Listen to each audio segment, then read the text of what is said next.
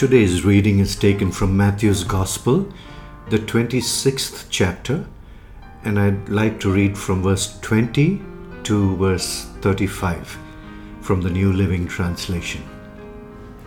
When it was evening, Jesus sat down at the table with the 12. While they were eating, he said, "I tell you the truth, one of you will betray me."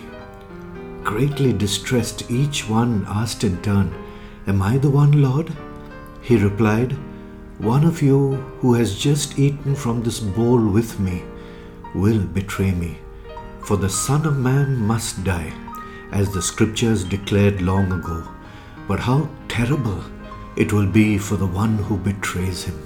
It would be far better for that man if he had never been born." Judas, the one who would betray him, also asked, "Rabbi, am I the one?"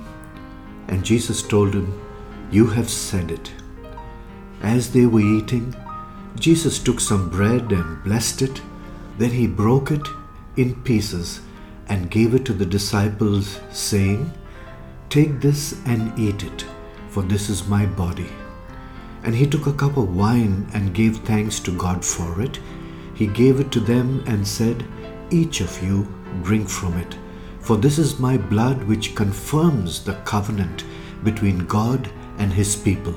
It is poured out as a sacrifice to forgive the sins of many. Mark my words, I will not drink wine again until the day I drink it new with you in my Father's kingdom." Then they sang a hymn and went out to the Mount of Olives. On the way, Jesus told them, "Tonight, all of you will desert me, for the Scriptures say, God will strike the shepherd, and the sheep of the flock will be scattered. But after I have been raised from the dead, I will go ahead of you to Galilee and meet you there." Peter declared, "Even if everyone else deserts you, I will never desert you." Jesus replied, "I tell you the truth, Peter. This very night, before the rooster crows, you will deny 3 times that you even know me." "No," Peter insisted. "Even if I have to die with you, I will never deny you." And all the other disciples vowed the same. Heavenly Father, these are just such profound moments that your Son, our Lord Jesus Christ, spent on his final moments on earth. Profound moments in instituting the Lord's Supper, which over the years has been such a beautiful place to gather and know that our sins have been forgiven and the penalty of death paid for.